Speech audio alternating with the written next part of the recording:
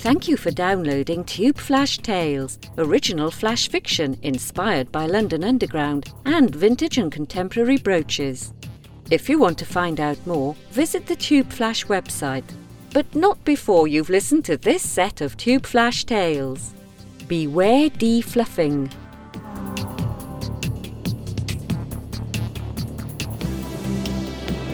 Baker Street. Josephine and the Detective by Joanna Sterling. At first, Josephine had suspected her pretty young dresser Maxine. Who could have blamed her? They were such beautiful creations.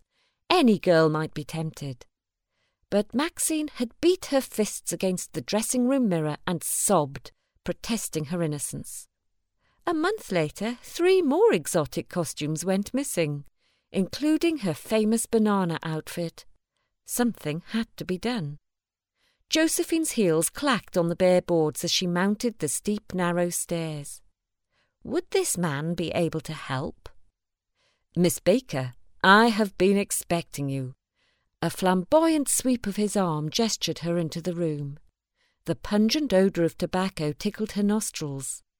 Ignoring the chair proffered, Josephine sat cross-legged on the ottoman.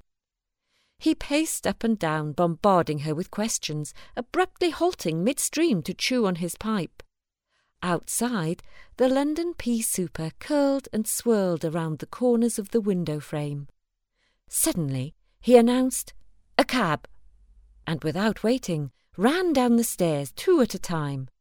Not wanting to be left behind, Josephine hitched up her skirt and followed him, delighted by the thrill of the chase. At the theatre, a small knot of people clung around the stage door, hoping for a glimpse of their glamorous idol.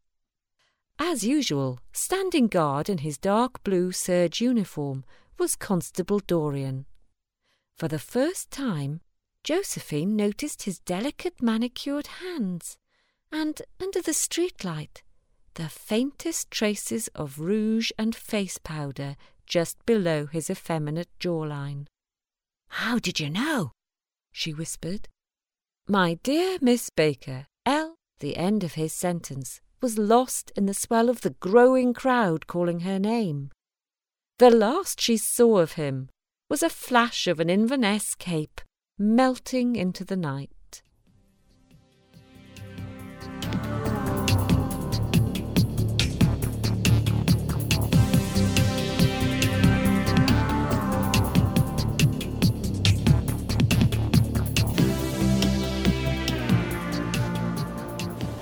High Barnet.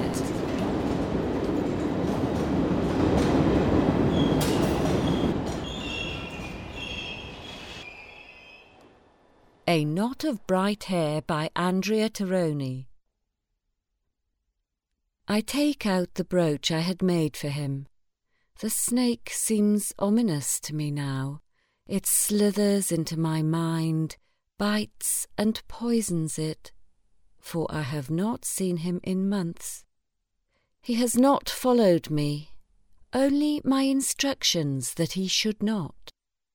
His wife came to see me in the summer when the sky was china blue and the garden laden with roses. She came trailing her legally consecrated children, and I gave in, not to her insistence, but to the sight of them. I moved back to the fields of High Barnet that I once knew. They are far enough away from the squares of Belgravia for him to forget. There is nothing to distract my thoughts here, only the silence and the sky and the bare, black trees. Again, I have not slept. The bright red sunrise mirrors the streaks on my handkerchief. I shiver and burn. The fire went out hours ago, and I am too tired and weak to see to it. My eyes cloud. A shadow hovers. I am sure that he has come. He has found me. I knew he would. I set the table, cups, matching plates. I have the brooch. I am well. I run. I cough, I slump and fall. The pin sticks into the palm of my hand. A parcel. He unties the ribbons, opens out the paper.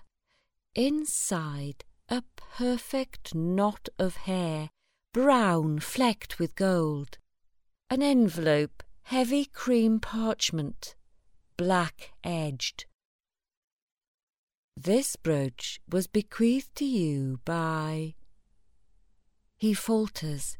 It cannot be her name. He picks up the brooch, a rust of blood on the pin. His knees, his head, everything crumples and swirls.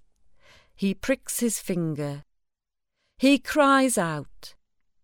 And then he sees his wife at the door, smiling.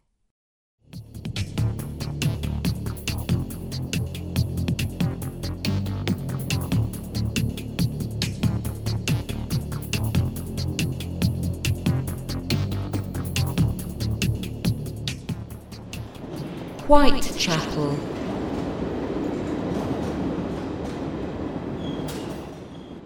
Farewell Note by Laurence van der Noorder. I love my work. I own the magician's magic and uncanniness, the surgeon's artistry and dexterity, the butcher's rapaciousness. It's about skill, fearlessness, muscle, a sparkling eye, a shining knife. Be systematic. It's also about control. This is how it's done. Smack the chestbone to rob the heart of its breath. It quietens the voice. Use the sleeper hold, radius to trachea. She twitches and writhes, and when you lift, her legs dance a maniac thrashing until muscles just flutter. The bicep applies torque to hold the dead weight, revealing the protruding white throat, pliant like an opened cockle. This odalisque moves me, her head tilted back as in a waltz. Look up close, admire the moist lip, the wonderful little depression over the labrum, and those downy cushions below the conchas. Then clip, clip, slice. Casing rips, tendons recoil, muscles tear like a juicy fig. Undressed and skinned down, cavity emptied.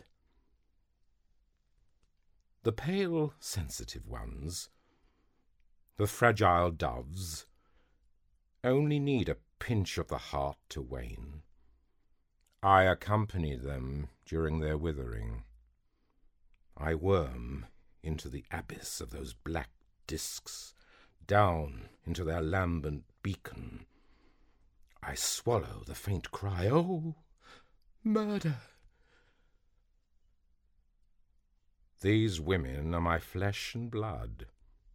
Their cries live somewhere inside me. We are as one. A frightful catena of slaughter, they say. It is true that each individual deliverance builds my personal theology. I am no ghoulish necrophile. You can show the cold meat. I prefer mine piping hot. This is my adieu. I let my artistic ardour take over. My last production should have been my masterpiece. Alas, it was a distasteful monstrosity. Yet I will be legend. Why? We are all Jack or Jill the Ripper. I am the violence latent in each one of you.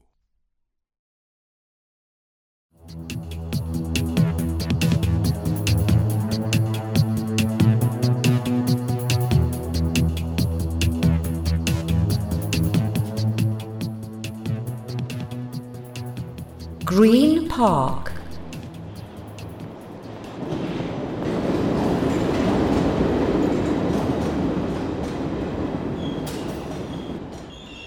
A Walk in the Park by Mark Lewis.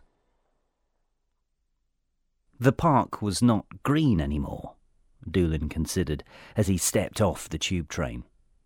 He headed eagerly for the exit, head full of excitement about the winter sales in the hundreds of shops in Retail Park.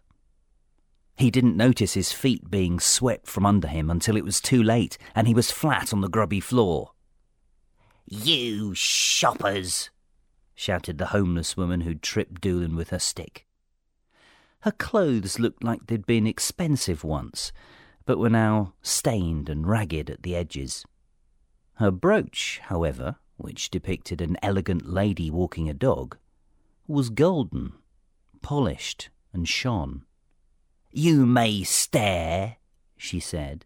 "We used to walk our dog there, in Green Park, before dogs were extinct and before they paved over all the parks and built all the shops."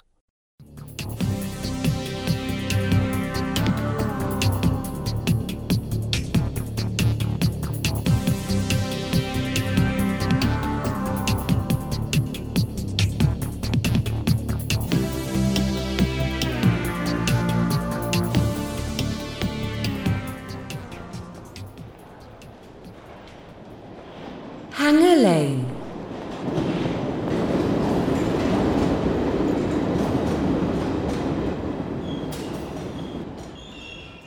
Andy by Joe Curtis. "Mum, don't stare. I'm not, dear," she said. God, but everyone was looking at the 6'5" giant wading through the grey sludge of homebound commuters. The rain pooled at our feet as we clung to the spindly stem of my black umbrella, it shivering more than us in the wind. A Poundland Christmas present from a girlfriend, now ex, which had stubbornly refused to break. The same Christmas we'd got the letter, in a slanting hand, recognisably his own. Mum had gasped, then cried, then fainted, then had to have 3 cups of tea before we actually got to read the bloody thing. It said he was doing all right, said he was happy, said he wanted to see us, if we did. And I really did. So here I was, on a wet February night, stood outside the tube, waiting. More people looked up now at the figure walking towards the bright, heady beams of the station. Traffic taillights illuminating his hulking arms and barrel chest. Puddles like distant lakes splashed at the foothills of his stride. And dark stubble lay beneath the pale foundation, plastered on his face, like grass flattened under the white lines of the rugby pitches we used to stand beside, cheering. His red nail-polished fingers clung delicately to a wooden hanger held over his shoulder, upon which a plastic-sheeted blue dress curled in the wind like a flag. "Remember, Mum, it's Anna now, not Andy."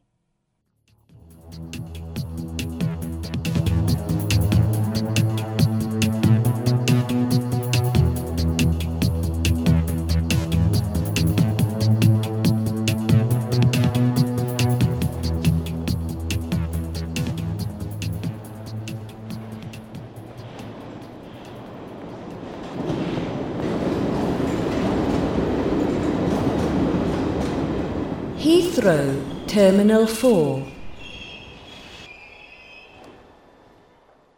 In the Loop by Zoe Fairbairns. Heathrow Terminal 4 has an unusual station. It's only got one platform, and all the trains go in the same direction, round a loop. It's used by airlines you've never heard of, flying to places you wouldn't want to go. Airport security tends to be more interested in who's arriving than who's already here, so as long as you don't do anything to draw attention to yourself, they don't notice you. I wear a good jacket, polished shoes, tie. I've still got those things. I keep them in a mate's garden shed. His wife won't let me live there, but she doesn't mind me leaving my stuff in the shed. In the terminal cafe, a businessman is eating a sandwich. He only wants half. He puts his uneaten half in the bin with his coffee dregs. Cab drivers stand around with customers' names on cards. Saunders, Patel, Oluwalabumni. That's me, I say. I'm Mr. Saunders. For a moment, he looks as if he might believe me. Well, why shouldn't he? I've got the jacket, I've got the shoes. I'm Mr. Saunders. Not my Mr. Saunders, you ain't. The cabbie waves at a passing security man. So now they know. I've got no ticket, no boarding pass, no right to be here. I'm barred. It's my own fault. What did I think that cabbie would do? Whisk me away to some grand house in the suburbs, and a Mrs. Saunders who says, "Hello, darling, had a good trip?" I wouldn't know how to answer. I wouldn't know what to do. If I knew how to do that sort of thing, I'd be doing it, right? I'd be at home with my wife, in the house, with the garden shed. I wouldn't be being marched onto a train on the underground loop to nowhere. You've been listening to a Tube Flash production, Beware Defluffing, read by Mena Bonsells, Tim Heffer and Keith Morris. If you enjoyed this download, why not visit the Tube Flash website, www.tubeflash.co.uk, where you'll find more underground tales to download and keep forever entirely free by following the iTunes link.